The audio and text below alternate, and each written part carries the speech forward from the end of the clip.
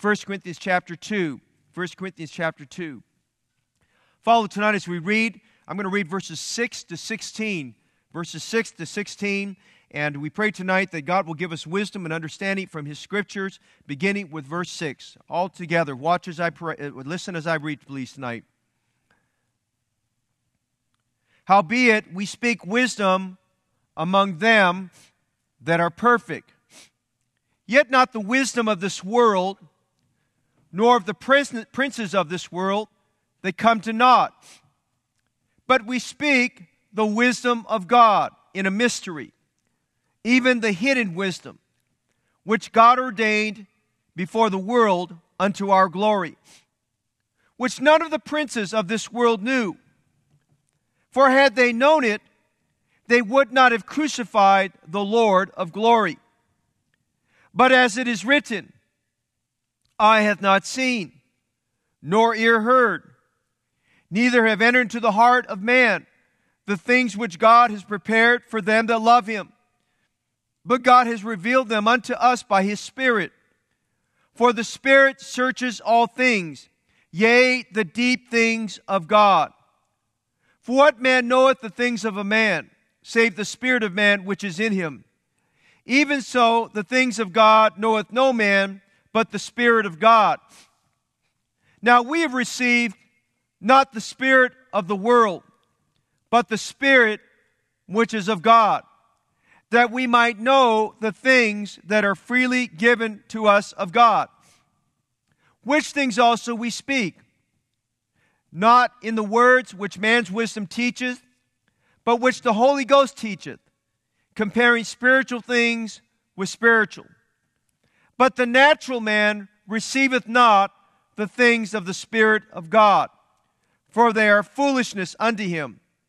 Neither can he know them, because they are spiritually discerned. But he that is spiritual judges all things, yet he himself is judged of no man. For who has known the mind of the Lord, that he might instruct him? But we have the mind of Christ. While you're standing there, I want you, if you have a highlighter or pen, I want you to circle a few things and words as we go through this tonight, part of our Bible study. Beginning verse 6, I'd like you to circle the word wisdom. And everything we're going to look at wisdom tonight, I want you to circle every place where you find the word wisdom, the wisdom of God. And I want you to notice in verse 6 the word perfect. I want you to circle that word or underline that. I want you to go down with me and highlight or underline all of verse 9. And then in verses 10 to 16, everywhere where you find the Spirit or the Holy Spirit, please circle or underline that. I'd like you to take a moment also while you're doing that and notice verse 12.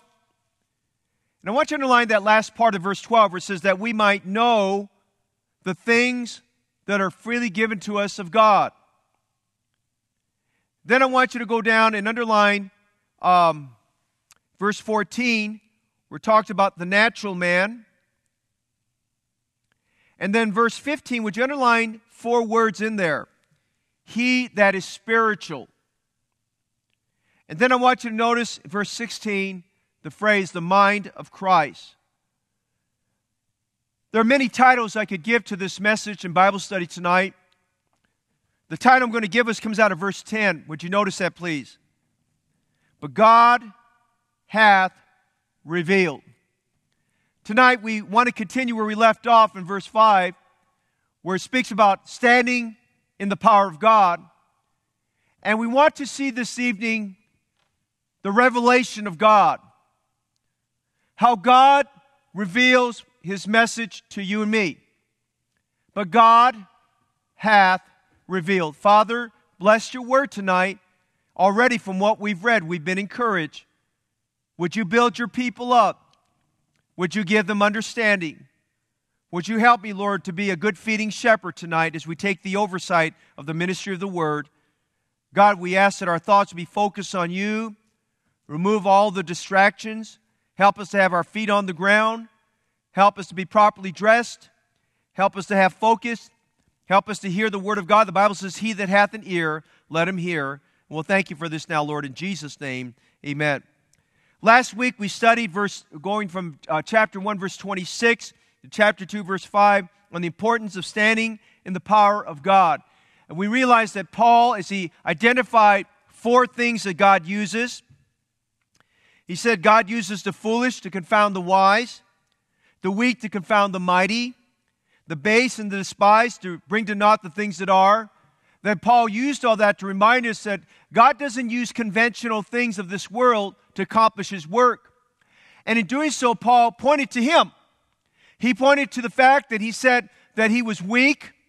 Notice in chapter 2, verse 2, he said, verse 3, he said he came with much weakness and in fear and in much trembling. As he went to Corinth, he didn't go thinking he was tough stuff. He didn't go there thinking that he was a great articulator of the Word of God.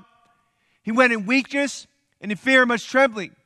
And he speaks to us about the importance of God's power in our lives, that we need God's power. And as we start the Christian life, when we're born again, it's God's power that brings about the salvation process. And we need God's power for the start of salvation. We need God's power to sustain us in salvation. We need God's power all the way to the end of our salvation, realizing it is God's power that works on us. But Paul didn't stop there in talking about the power of God, because starting here in chapter 2, beginning with verse 6, and going to the end of chapter 3, Paul talks about several things.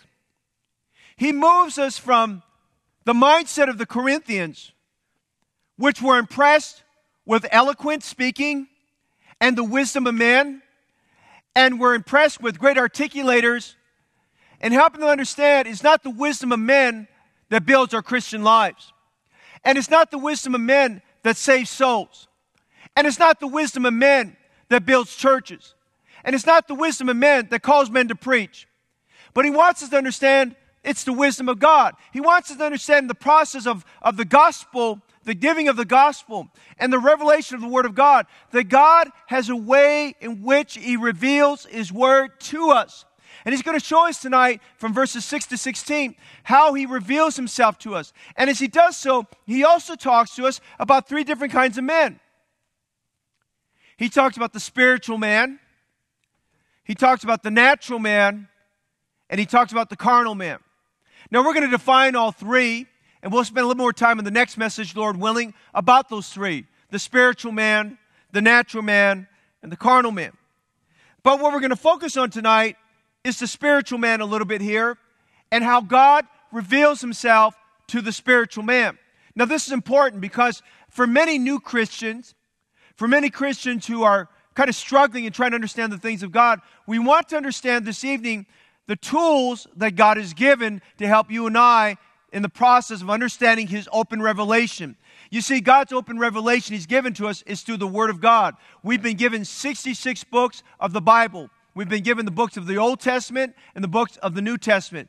And all of this, we have the direct divine revelation of God. We don't need to add any more to this. We don't need to take away anything from this. Everything we have in the canon of Scripture is revealed revelation from God. It's divine revelation from God. And in this, you might say, as he closes off verse 16, through the Word of God and His revelation, God has given us the mind of Christ.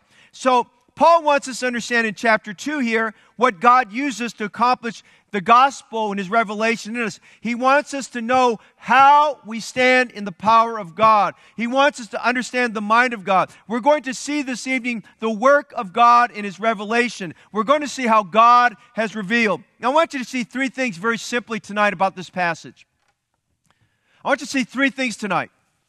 And we'll pull it all together as we get to the end. Number 1, I want you to see the purpose of God in His revelation. To understand what the tools are, we must understand the purpose of God and His revelation. God has given us the gospel, which is what this is about. Paul talks about, I determined not to know anything among you save Jesus Christ and Him crucified. But Paul is also God has not only given us the gospel, He's given us the entirety of the Word of God. And so we see God's purpose in revelation. Now, I want you to notice in this passage, there's a twofold purpose. There's a twofold purpose. Number 1, God has given us His Word. The purpose of God's revelation is for our spiritual development. It's for our spiritual development. Would you notice verse 9, please? But as it is written, And Paul here is giving a quotation from Isaiah chapter 64, verse 4. You can look it up later. He's giving us a quotation from Isaiah 64, 4. And this is what he said. He's leading up and talking about God, how God has spoken to us, the wisdom of God. And he talked about this hidden wisdom in verse 7, which God ordained before the world unto our glory, which I'll say a little bit more about. And he defines it in verse 9. But as it is written, eye hath not seen, nor ear heard, neither have entered to the hearts of men the things which God has prepared for them that love him. Notice that phrase here, the things which God has prepared for them that love him. God is concerned and interested in our spiritual development. God wants you and I to grow in the Lord. God doesn't want us to be spiritual babes. God wants us to become spiritual men. He wants us to be mature and perfect. Notice verse 6, he uses the word perfect. The word perfect doesn't mean perfect in the sense that you're sinless and perfect in the sense that there's no fault within you. What he's talking about there, it's a word that defines the extent of maturity. It talks about reaching full maturity. God wants us to reach full maturity in the Christian faith. Peter said something about that. Notice in 2 Peter chapter 1, verses 3 to 4. 2 Peter chapter 1, verses 3 to 4, if you're there. He says, according as his divine power has given unto us all things that pertain unto life and godliness through the knowledge of him that has called us to glory and virtue. Let me stop there for a minute. Would you notice some things Peter says there in 2 Peter 1? God, through his power, has given us an enablement so that we can receive.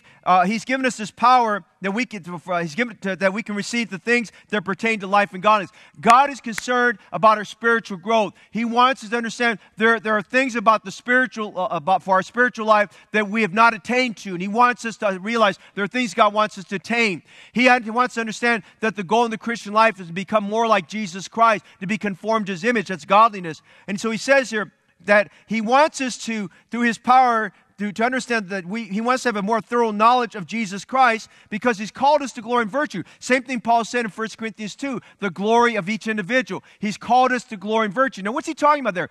He's talking about the fact that the end result, the true perfection of every Christian, the attainment of complete maturity is when we get to heaven. When we attain glorification, when the glorification is we're just like the Lord Jesus Christ, that we've attained that fullness of Him. We're not there yet, but He says until we get there, we're to continue to grow in this matter of maturity there. Now notice verse 4. Whereby are given unto us exceeding great and precious promises. We'll stop there for a minute. He's given us this power, and He's given us His promises, that by these you might be partakers of the divine nature, having escaped the corruption that is in the world through lust. When you got saved, God sanctified you and I. He set us apart. Peter defines it, we having escaped the corruption that is in the world through lust. So in other words, when He saved us out of the cravings and the hungers and the thirst and the desires for the things of this world. And in its place, God has given us a hunger and a thirst and a craving for the things of God. And so when we get saved, Peter put it this way, that we're to desire the sincere milk of the Word of God as a newborn babe in Christ. We're to desire the Word of God as a baby that requires regular, routine, around-the-clock feedings. He wants us to have that craving and the desire. But God is saying here in 1 Peter chapter 1, that there are more things that we can accomplish. God wants us to realize that we have a spiritual development. He wants us to be partakers of the divine nature. He wants us, as 1 Corinthians chapter 2, verse 9 speaks about, that there are the things which God has prepared for them that love us. Now, I've been saved 48 years. And I'm thankful for the things I've learned. But I'm going to tell you right now, there are so many things I have not learned. There are so many things I've not attained. There are so many things. I've preached thousands of messages. But I'm going to tell you, there's still a whole lot of Bible I still need to learn. And there's still a whole lot more of Jesus I need to realize here. And I want to understand tonight, eye hath not seen, nor ear heard, neither have entered into the hearts of men the things which God has prepared for them that love Him. Here's what He's simply saying. Brother and sister in Christ, there's still more. There's still more to tame. There's still more to get. There's still more Jesus you need. There's still more of the grace of God you need to grow in. There's still more spiritual growth that you need. There's still more of God's love you need to exercise. There's still more you need to learn about soul winning. There's still more of God's boldness you need to get. There's still more of the fullness of the Holy Spirit you need to learn about. There's still more that you need to learn about surrender. There's still more you need to learn about carrying your cross. There's still more you need to learn about being a disciple of Jesus Christ. There's still more exceeding great and precious promises that you and I need to claim. There's still more work to be done. There's still more of His will on earth to be accomplished here on earth as it is in heaven. There's still more room to grow. I'm just saying tonight, God has said in His Word, there's still more. And brother and sister in Christ, I don't know about you, I'm not content where I'm at. I want more. I want more of His grace. I want more of His mercy. I want more of His forgiveness. I want more of His power. I want more of Jesus Christ, and I hope you feel the same.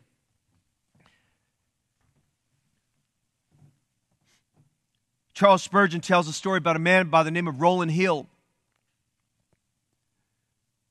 And a very wealthy man gave Rowland Hill an exorbitant sum of money.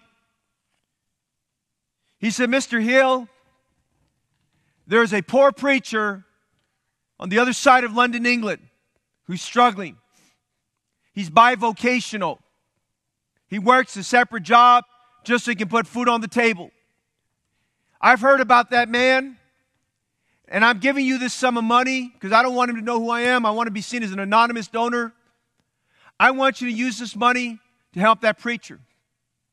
And Rowland Hill got acquainted with that preacher, and he said, here, preacher, I want to give you some money to help you. And Rowland Hill, what he thought he would do, instead of giving all that money one time to the preacher, he thought what he would do is he would space it out in intervals. And he'd give him a little bit, a few days at a time. And every time as he gave him some money, there would be a note with it. He put it in a little bag. It would be inconspicuous. And a note was inside that said, more to follow. And it got to after several weeks, the preacher got excited because he got a bag that came with a note that said more to follow. And all of a sudden the preacher didn't have to keep working that job, and he was able to spend more time with his congregation and spend more time on his messages and working on things and winning souls to Christ. And it got very encouraging for him. Every time he got a bag that was filled with money, reminding him there's still more to follow. And I remind you tonight, God gives us more than money. And God gives us more than jewels. And God gives us more than gold. And God gives us more than silver. You know, God is giving us of Himself. God is giving us of His Word. God is giving us of His Holy Spirit. God is giving us of the gems and jewels of the Word of God. God is giving us of His grace. And God is giving us of His patience. And God is giving us of His long suffering. And God is giving us of the fruit of the Spirit. And God is giving us of His holiness. And God is giving us of His righteousness. I'm saying tonight, God, there's still more that God gives us. There's still more that God wants us to have. God is concerned about our spiritual development. The purpose behind what He's doing here, about giving us this wisdom and the person of His Holy Spirit, is that we might understand tonight there's still more to gain. The purpose in divine revelation, there's still more that God wants you to know. There's a second thing we see about the purpose in God's divine revelation. There's our spiritual development, but you go back to 1 Corinthians 2 and notice our spiritual discernment. In verse 14, he says, the natural man receiveth not the things of the Spirit of God. The natural man is the unsaved man. He's not been regenerated.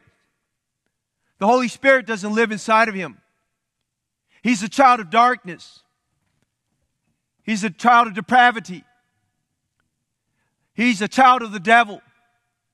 He doesn't have the Spirit of God in him. And so, he cannot receive the spiritual things of God as you and I would. He would not have the same appreciation. That's why you can come to church and 3 times a week and more often than that, be into the preaching God's Word, and your unsaved family members are wondering, why are you going to church so much? And by the way, let me just park right here and say this. There's something spiritually wrong if you don't desire to be around God's Word.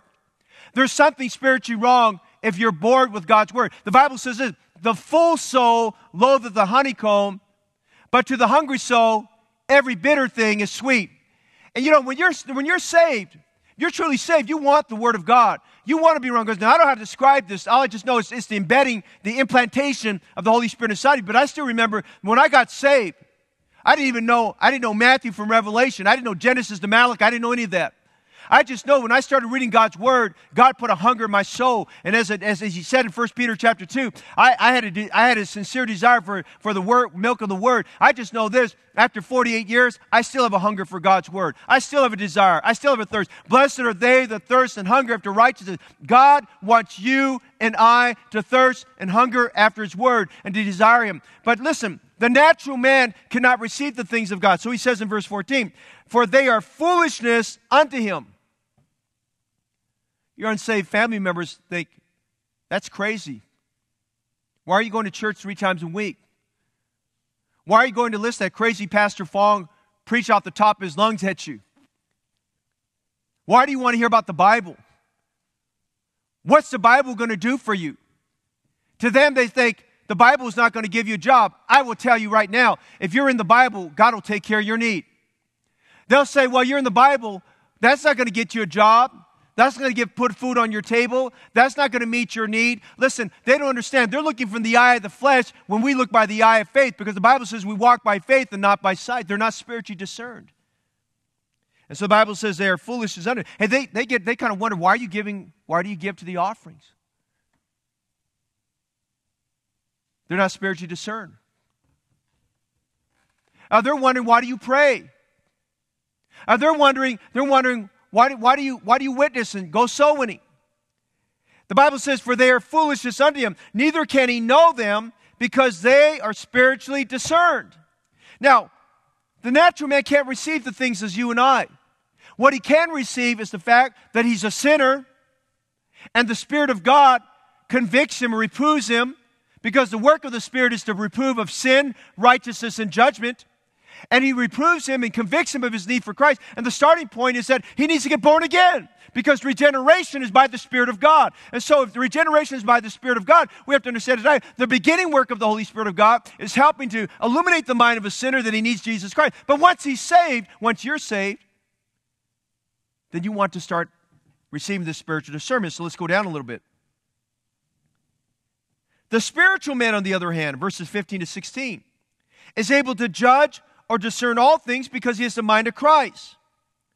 Spiritual discernment is understanding the things of God. Spiritual discernment is understanding God's purposes. Spiritual discernment is Romans 8:28. For we know that all things work together for good to them that love God, to them who are the called according to His purpose. Okay, tonight there are people moaning and complaining that they have to stay home, and people moaning and complaining that there's shelter in place, and there are people worried about COVID-19. I mean, there's all these fears and paranoias people have got, and there's all these annoyances they're dealing with.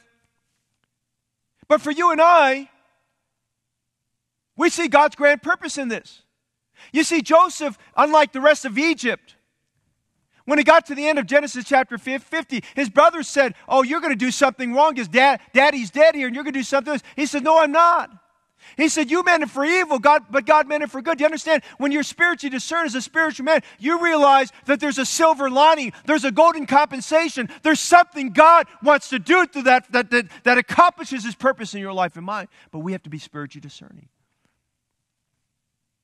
Look what he says there. He that is spiritual judges all things. You know, when you're spiritual, the Spirit of God is living in you, and the fruit of the Spirit is being born. You're not spiritual because you're a Sunday school teacher. Get rid of that thought. You're not spiritual because you went to Bible college. Get rid of that thought. You're not spiritual because you go through the motions. Hey, the Pharisees thought all that the same. They went through all the motions. They weren't spiritual. In fact, most of them were not saved. You're spiritual when you're walking in the Spirit. You're dying to self. You're serving others, and you're not looking for yourself. You're elevating Jesus Christ in what you're doing. It's not about the wisdom of your words. It's not about the greatness of your intellect, not the greatness of your giving. It's about the greatness of your heart for God. He says, he that is spiritual judges all things, yet he himself is a judge of no man. Why is he not judging any man? Because he's lining his life up with the Word of God. That's a spiritual man. He lines himself up with the Word of God. He lines himself up with exactly what Jesus is. And he says, for who has known the mind of the Lord? You know, spiritual discernment is trying to know the mind of God. That's a lot of times when we ask, we want to get counsel. You know what counsel is? Counsel is not asking for advice that gives consent to what you want to do. Counsel is getting the mind of the Lord. If you really want counsel, you want to dig deep into the heart of the spiritual advisor and draw it up as deep waters. Because you need to realize that maybe the answer is not what your flesh wants to hear, but you're willing to be in the will of God. Being spiritually discerning is having the mind of Christ.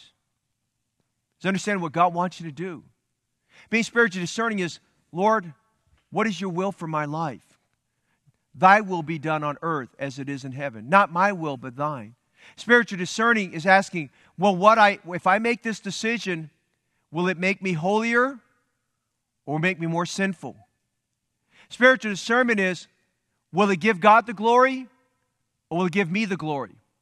Spiritual discernment is, will it make me successful and Jesus less successful? I mean, spiritually discerning is getting the mind of the Lord on the matter there.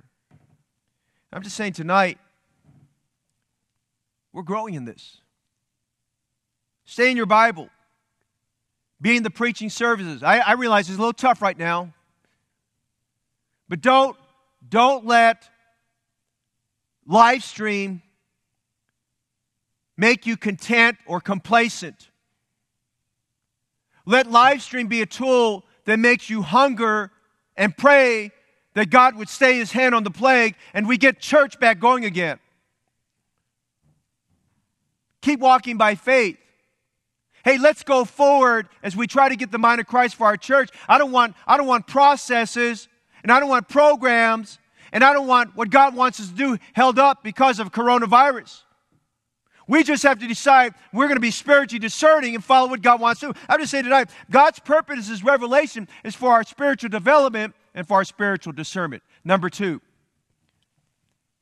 we see God's revelation, God's purpose in His revelation. Notice number 2. Would you notice God's prudence or God's wisdom in His revelation?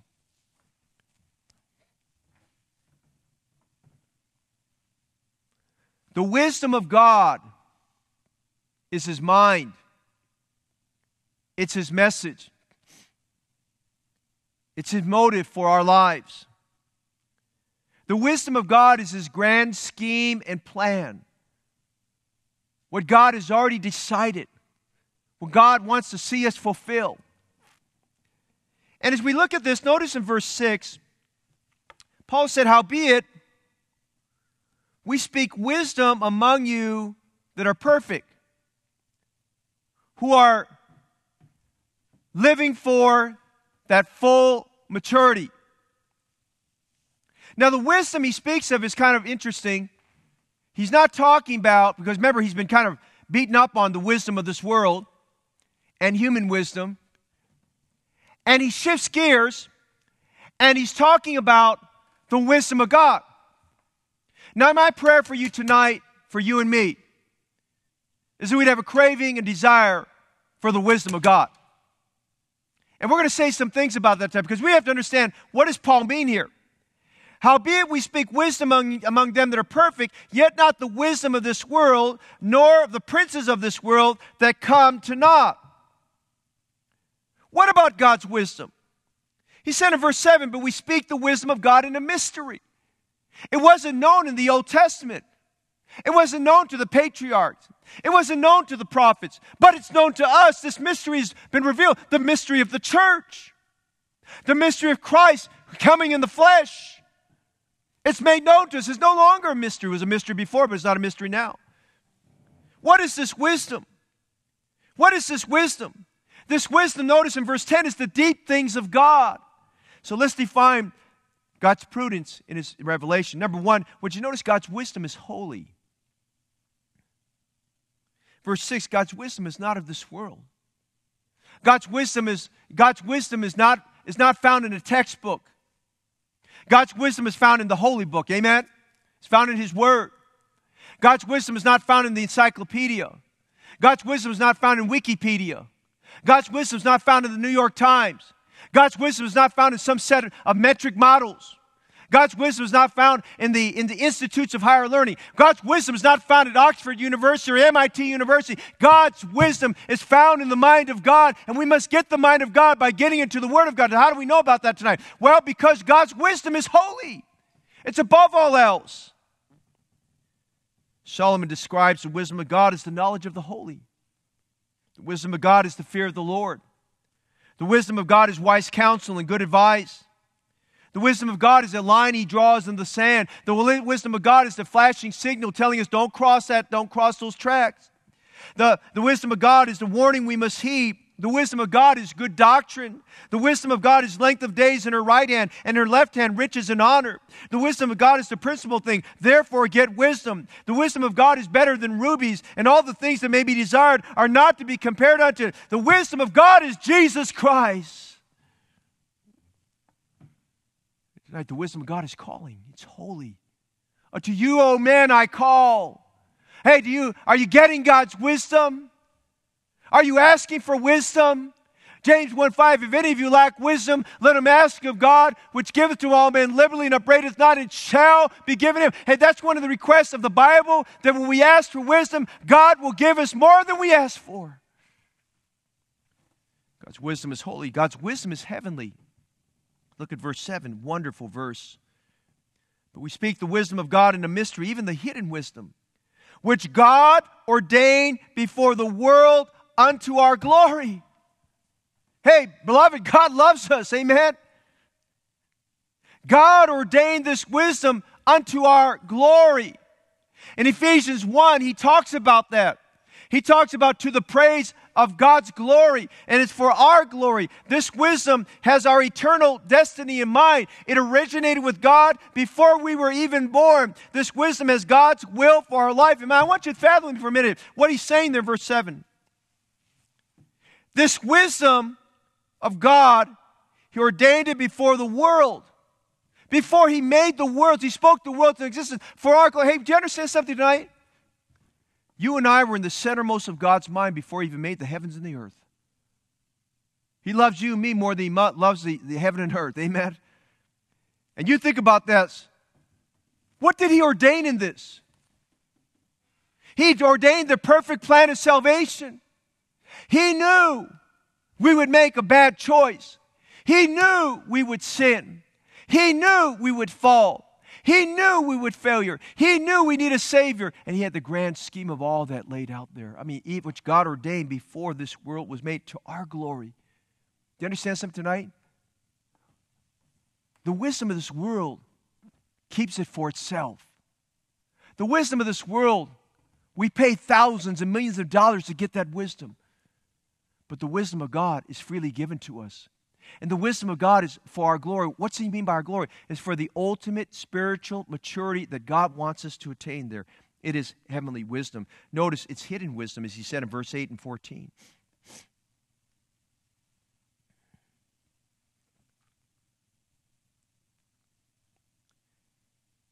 I said it was heavenly wisdom. Then I just said it was hidden wisdom. Number one, God hid His wisdom from the princes of this world.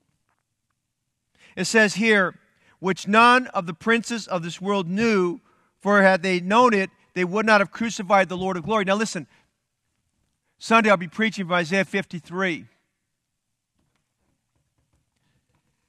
And for me, I can't speak for other preachers, but for me, I get spiritually and emotionally worked up as I pray over and study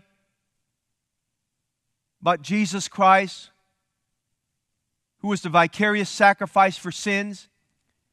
He was the divine substitute for every sinner. And I want you to understand that when it says which God ordained before the world was made for our glory, the whole grand scheme was God coming to earth and becoming a man and dying for our sins. But Satan did not know all that. You see, Satan doesn't know all of God's plan. Satan can't read your mind. And Satan doesn't know the entirety of God's wisdom. Because the Bible says in verse 8, had they known it, they would not have crucified the Lord of glory. Now, the princes of this world are talking about spiritual wickedness high places, talking about demonic authorities, talking about those demonic entities that are energized and controlled by Satan. Their goal when Jesus came to earth was to put him down. They thought they defeated God's grand scheme. They thought when Jesus breathed his last breath, they thought, okay, we killed God. We killed God's Son. So what he wanted to accomplish didn't get done. What they didn't anticipate was that on the third day, praise God, the stone would be rolled away. And they didn't anticipate he'd come out of those old dirty bandages, those old rotten bandages. They didn't understand that he'd come alive out of the grave. And they didn't understand that the angel would sit there on that rock and he'd say, he is not here, for he's risen. They didn't understand the magnitude of the plan of salvation. Had they known it, they would not have orchestrated and energized those sinful men to crucify our Lord. It's hidden wisdom to the princes of this world. They can't know the things of God. Hey, you and I have the privilege of knowing about the mind of Christ more than the devil can ever know. But it's also hidden to the natural man. Look again what the verse says here in verse 14. But the natural man receiveth not the things of the Spirit of God. He just doesn't naturally, he's not inclined towards it. But beloved, that's why you and I have to work very diligently to get people to come to church. That's why we have to work very diligently to get people to come so they can hear the Word of God. Why? Because faith cometh by hearing, and hearing by the Word of God. It's hidden wisdom. It's healthy wisdom. Verse 9, but as it is written, eye hath not seen, nor ear heard, neither have entered into the heart of man the things which God has prepared. The more I spoke about earlier. Think about it for just a minute. If you and I would just slow down and sometimes get our foot off the accelerator and yield when we're supposed to yield and stop when we're supposed to stop, I want you to think with me for just a minute. God's wisdom equips the humble, teachable, and meek child of God in such a way that in God's wisdom, with God's wisdom, He has more capability than the most educated man here on planet Earth. For instance, when we think about God's wisdom, what makes it healthy? Well, number one, God's wisdom gives us insight. God's wisdom gives us insight. We're able to see what the eye can't see and hear what the ear can't hear, and we're able to get into our heart what the heart of man needs to receive. It gives us insight. Joseph had insight. Elijah had insight. Moses had insight. Paul had insight. Isaiah had insight. Peter had insight. And you and I can have insight by the wisdom of God. Hey, God's wisdom not only gives us insight. Hey, listen, God's wisdom gives us foresight. The prudent man foreseeth the evil and he hides himself. Helps us to look ahead. Helps us to plan. How do you plan ahead of things? Well, because God gives us foresight. Hey, God's word gives us, God's wisdom gives us insight. God's wisdom gives us foresight, but God's wisdom gives us hindsight. The Bible tells in 1 Corinthians chapter 10, we'll see this. All these things were written aforetime for our admonition. That's hindsight. I don't know about you. I don't want to make Moses' mistake. I don't want to make David's mistakes. I don't want to make Elijah's mistake. I don't want to make Peter's mistake. I don't want to make John Mark's mistake. These things are written for our admonition. You see, it's healthy. God gives us His wisdom for spiritual discernment. God gives us His wisdom for spiritual growth. So tonight we see, number one, the purpose in His revelation. Number two, we see the prudence in His revelation. As we close tonight, would you notice number three, God gives us His person in His revelation. You know, to benefit from a book, that's a good thing. But to know the author of the book and to be filled with that author's mind is a lot better sometimes than just reading what he has to say. And we have the person of the Holy Spirit who lives inside of us. And that's what Paul wants us to understand. Because these Corinthian believers were at a place in life, they were trying to understand the things of God in their power, in their wisdom, and they're realizing as they were frustrated and they were not getting it because they were carnal. He's going to tell them later on in chapter 3 they're carnal. They'd backslidden. He's going to tell them the reason they got that way is because of the neglect of the person of the Holy Spirit in their life. Let me tell you tonight, when this service is over, even right now, in fact, you should just send a message right now. Thank God for the Holy Spirit. Thank God for the Holy Spirit. Because the Holy Spirit, as we read verses, I don't know, verse 10 to 16,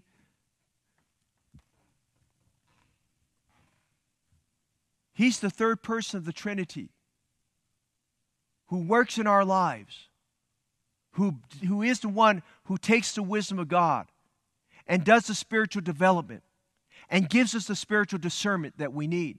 That's the difference between a Christian who is thriving and a Christian who's not thriving. It all is about the working of the Holy Spirit in life. So let me say some things here about the person that is involved with this revelation. The Bible says in verse 10, "But God has revealed them unto us by His Spirit. For the Spirit searches all things, yea, the deep things of God." Now, the Holy Spirit makes possible for you and I to understand those deep things of God. He reveals them to us by His Spirit. He reveals this wisdom. He reveals us how to stand in the power of God. He reveals us the secret to God's success. Let me say some things tonight. We're done. Number one, I want you to consider He's inseparable. The Holy Spirit is inseparable. And what do I mean by that? Well, 1 John 5:7. 1 John 5:7 is one of many verses that testifies to us of the Godhead, the Father, the Son, and the Holy Spirit. Now, if you don't have a King James Version of the Bible, you're going to find that verse is missing, or it's footnoted, because the corrupt translations are going to tell you that it's not found in these translations. I'm going to tell you tonight, thank God for the King James Version of the Bible. The King James Version translation, the Textus Receptus, the received text, has verse 7 here. And it says, "For there are three that bear record," notice this, "in heaven: the Father, the Word, and the Son, and the Holy Ghost, and these three are one." Now, what do I mean by inseparable? The Holy Spirit is inseparable from the Godhead. The Holy Spirit is inseparable from the Father, the Son, and the Holy Spirit. They are co-equal, they are co-eternal, and they are co-essential. Now, the Holy Spirit has a distinction in His ministry and how He operates in our life, but He's just as much God. And the Holy Spirit was involved in creation. Look at Genesis 1:2. And the Holy Spirit breathed the Word of God into existence. And the Holy Spirit, if you would, raised Jesus from the dead by the power of the Holy Spirit. And the Holy Spirit was present at the time of when Jesus started His ministry. The Holy Spirit was the one who overshadowed Mary and enabled her to conceive. The Bible says she conceived by the Holy Ghost. The Holy Spirit, if you would, is God. He's inseparable from the rest, from the Godhead. When a saved person is baptized, it's important. In baptism, it's acknowledgement that a person is being baptized in the name of the Father and of the Son and of the Holy Spirit. We're not baptized in the name of the Father only. We're not baptized in the name of the Son only. We're not baptized in the name of the Spirit only. We're baptized in the name of the Father, the Son, and of the Holy Spirit. The Holy Spirit is inseparable from the rest of the Godhead. Secondly, we see the indwelling of the Holy Spirit. There's so much I could say about that, but time doesn't permit. But notice verse 11. "For what man knoweth the things of a man, save the spirit of man which is in him? Even so, the things of God knoweth no man, but the Spirit of God." And we go down to verse 13. "Which things also we speak, not in the words which man's wisdom teaches, but which the Holy Spirit teaches." Now watch this. The Spirit of God indwells every man. Verse 12 says, "Now we've received not the spirit of this world, but the Spirit which is of God." Now, if you can, later on you have time, go to Ephesians chapter 1, verse 13 and 14. The moment you accept Jesus Christ as your Savior, the Holy Spirit of God indwells you immediately. You are sealed by the Holy Spirit of promise. The seal is invisible. The seal represents you are God's purchased possession. The seal represents you've been bought with the price. You've been bought with the blood of Jesus Christ. It tells the devil, you and I belong to Him. We are sealed. We belong to Him. It's a spiritual authority. That seal represents the authority of God in our life. But the Bible also tells us this, that the indwelling of the Holy Spirit, He's the earnest of our inheritance. We don't use the word earnest much in our English language like they did in days gone by. But the word earnest basically means the down payment. In other words, His indwelling to us is God's down payment, the guarantee that one day we'll be perfected. We'll have glorification. He indwells us. Hey, I don't know about you. What an awesome thought. The Spirit of God lives in me. And listen, we'll see this in 1 Corinthians chapter 6, verses 19 to 20. Your body is God's temple, God's sanctuary. I mean, your body's not more than just flesh. And your body's more than just a shell. It's a temple. It's a sanctuary. We'll see this in 1 Corinthians 3 and 1 Corinthians 6. And listen, He lives inside. You've been bought with a price. Therefore, glorify God in your body and your spirit, which are God's. He dwells us. You're the tabernacle of God. He lives inside of you. Man, I'll tell you tonight, you ought to be excited about the fact He indwells you. This is inseparable of the Spirit. This is indwelling of the Spirit. Notice the Spirit is our instructor. Again, look at verses 12 and 13. Now, we've received not the spirit of the world, but the Spirit which is of God, that we might know the things that are freely given to us of God. Which things also we speak, not in the words which man's wisdom teaches, but which the Holy Ghost teaches, comparing spiritual things with spiritual. Now, when Jesus, in the upper room, spoke to His disciples, He told them about the ministry of the Holy Spirit. John 14, verses 17 and 24. Verse 17 and verse 24, John 14, He speaks of the Holy Spirit as being our comforter, the paraclete, the one who comes alongside of us. He speaks of Him as the Spirit of truth, the one who will come to teach us all things. Then He's told us in John 16, verse 13 and 14, howbeit, when He, the Spirit of truth, is come, He will guide you unto all truth, for He shall not speak of Himself, but whatsoever He shall hear, that shall He speak, and He will show you things to come. Now, I want you to fathom it for me for just a minute. Verse 13. He's the Spirit of truth. Now, whatever He speaks to us about, it's truth. How do you know God's speaking to you? Because He speaks truth. He doesn't speak to you based upon what you want to hear. He speaks to you about what we need to hear. He's the Spirit of truth. And He will guide us. He guides us. He guides us into all truth. Listen, that's the discernment, the mind of Christ. He doesn't speak Himself, but whatsoever He hears, He shall naturally speak, and He will show you things to come. And Jesus said, He shall glorify me. Now, whatever the Spirit speaks about, it's truthful. Whatever the Spirit speaks about, it's about the spiritual things of God, the deep things of God. And whatever the Spirit speaks about, listen, He speaks about those things which glorifies Jesus Christ.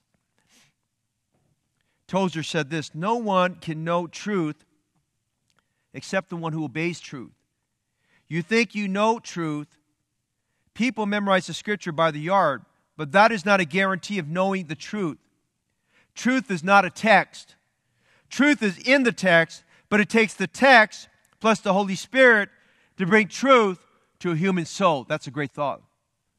And so we see the Spirit who is our instructor. Notice we see the revelation of God through the Spirit. The Spirit, as I said earlier, gives us insight. Look at verses 14 to 16. Through the Holy Spirit of God, we have spiritual discernment. You see, our prayer we should pray is, open thou my eyes, that I may behold wondrous things out of thy law. And as we pray that prayer, the Spirit of God removes the blinders, the floaters, the things impeding our vision to help us understand God's Word. Your greatest teacher of the Word of God is the Holy Spirit of God. That doesn't mean you get pompous and say, well, I know more than the preacher, or I know more than brother so-and-so. No, we all need to be under the ministry of the teaching of God's Word, because God illuminates us to help us understand His Word, to understand His open revelation. I'm just saying tonight, we get insight by the Spirit of God. Notice verse 16. For who has known the mind of the Lord, that He may instruct him? But we have the mind of Christ. The Holy Spirit of God enables us to discern, to know the things of God. He gives us insight. Finally tonight, would you notice, how does the Holy Spirit work in us? Well, He's our instructor. He's inseparable from the Godhead. He indwells us. But notice as we close tonight, the infusion of the Holy Spirit of God. Now listen, I'm done. I wish I had more time on this, but we need to close. The Holy Spirit, His ministry is to teach us, is to guide us into all truth, to help us understand the mind of God, to teach us to think things of God. But as He's teaching this, would you understand this? The Holy Spirit doesn't do all that to puff up our mind. That was the problem of the Corinthian church.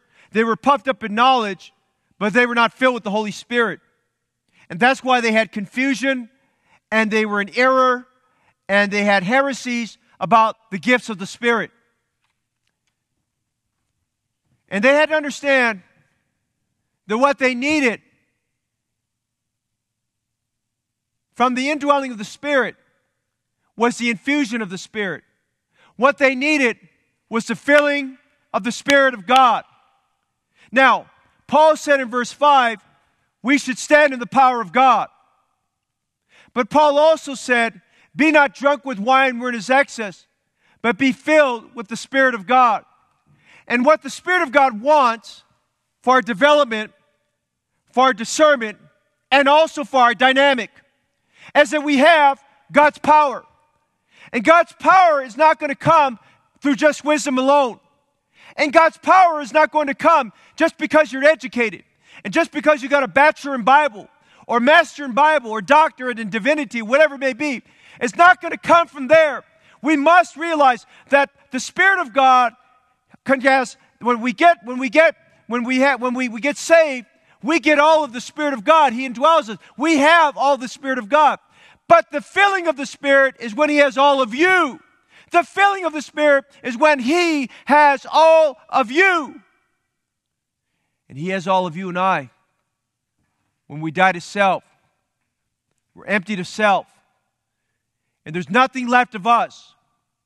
And when we are intoxicated by the power of the Holy Spirit, and Paul used a metaphor that they clearly understood. A drunken man is controlled by the substance of alcohol. He's not in control of the alcohol. The alcohol is in control of him. And he's not himself. He says things that he regrets. He does things he regrets. He does things that gets himself in trouble. But listen, by that analogy, Paul is saying, look at what happens when we are filled with the Spirit of God. When we're drunken with the Spirit and filled with the Spirit of God, if I can say that. We're controlled by the Spirit of God. He's got all of us. We are filled with the mind of the Spirit. We're filled with the thoughts of the Spirit. We desire it. Listen tonight, if you don't crave the power of the Holy Spirit, you're a carnal man that needs God's power tonight.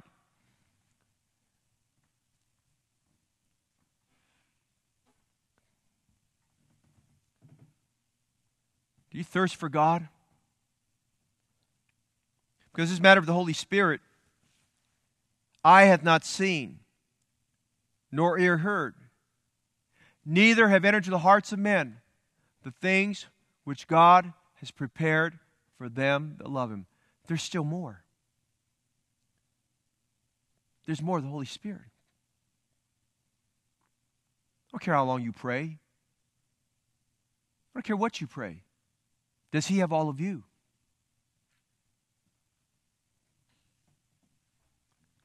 You can talk all you want. Does He have all of you? Does He have all of you? There's a person, the Holy Spirit.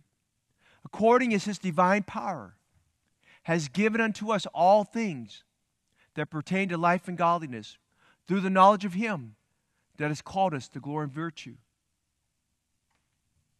God has given to us exceeding great and precious promises that by these you can be a partaker of the divine nature, having escaped the corruption that is in the world through lust. Don't limit yourself. Don't stunt your growth. But just saying, I just want the discernment. I get really bothered. I want to know more. You can't approach God's Word.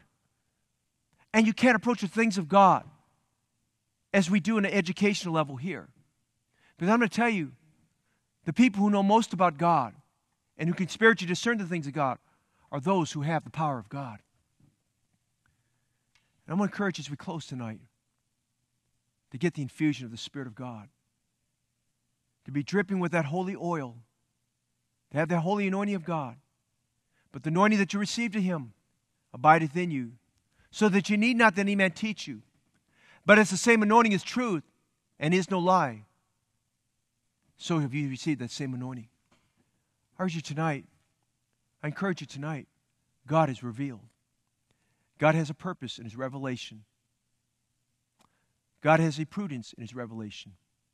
And God has a person in His revelation.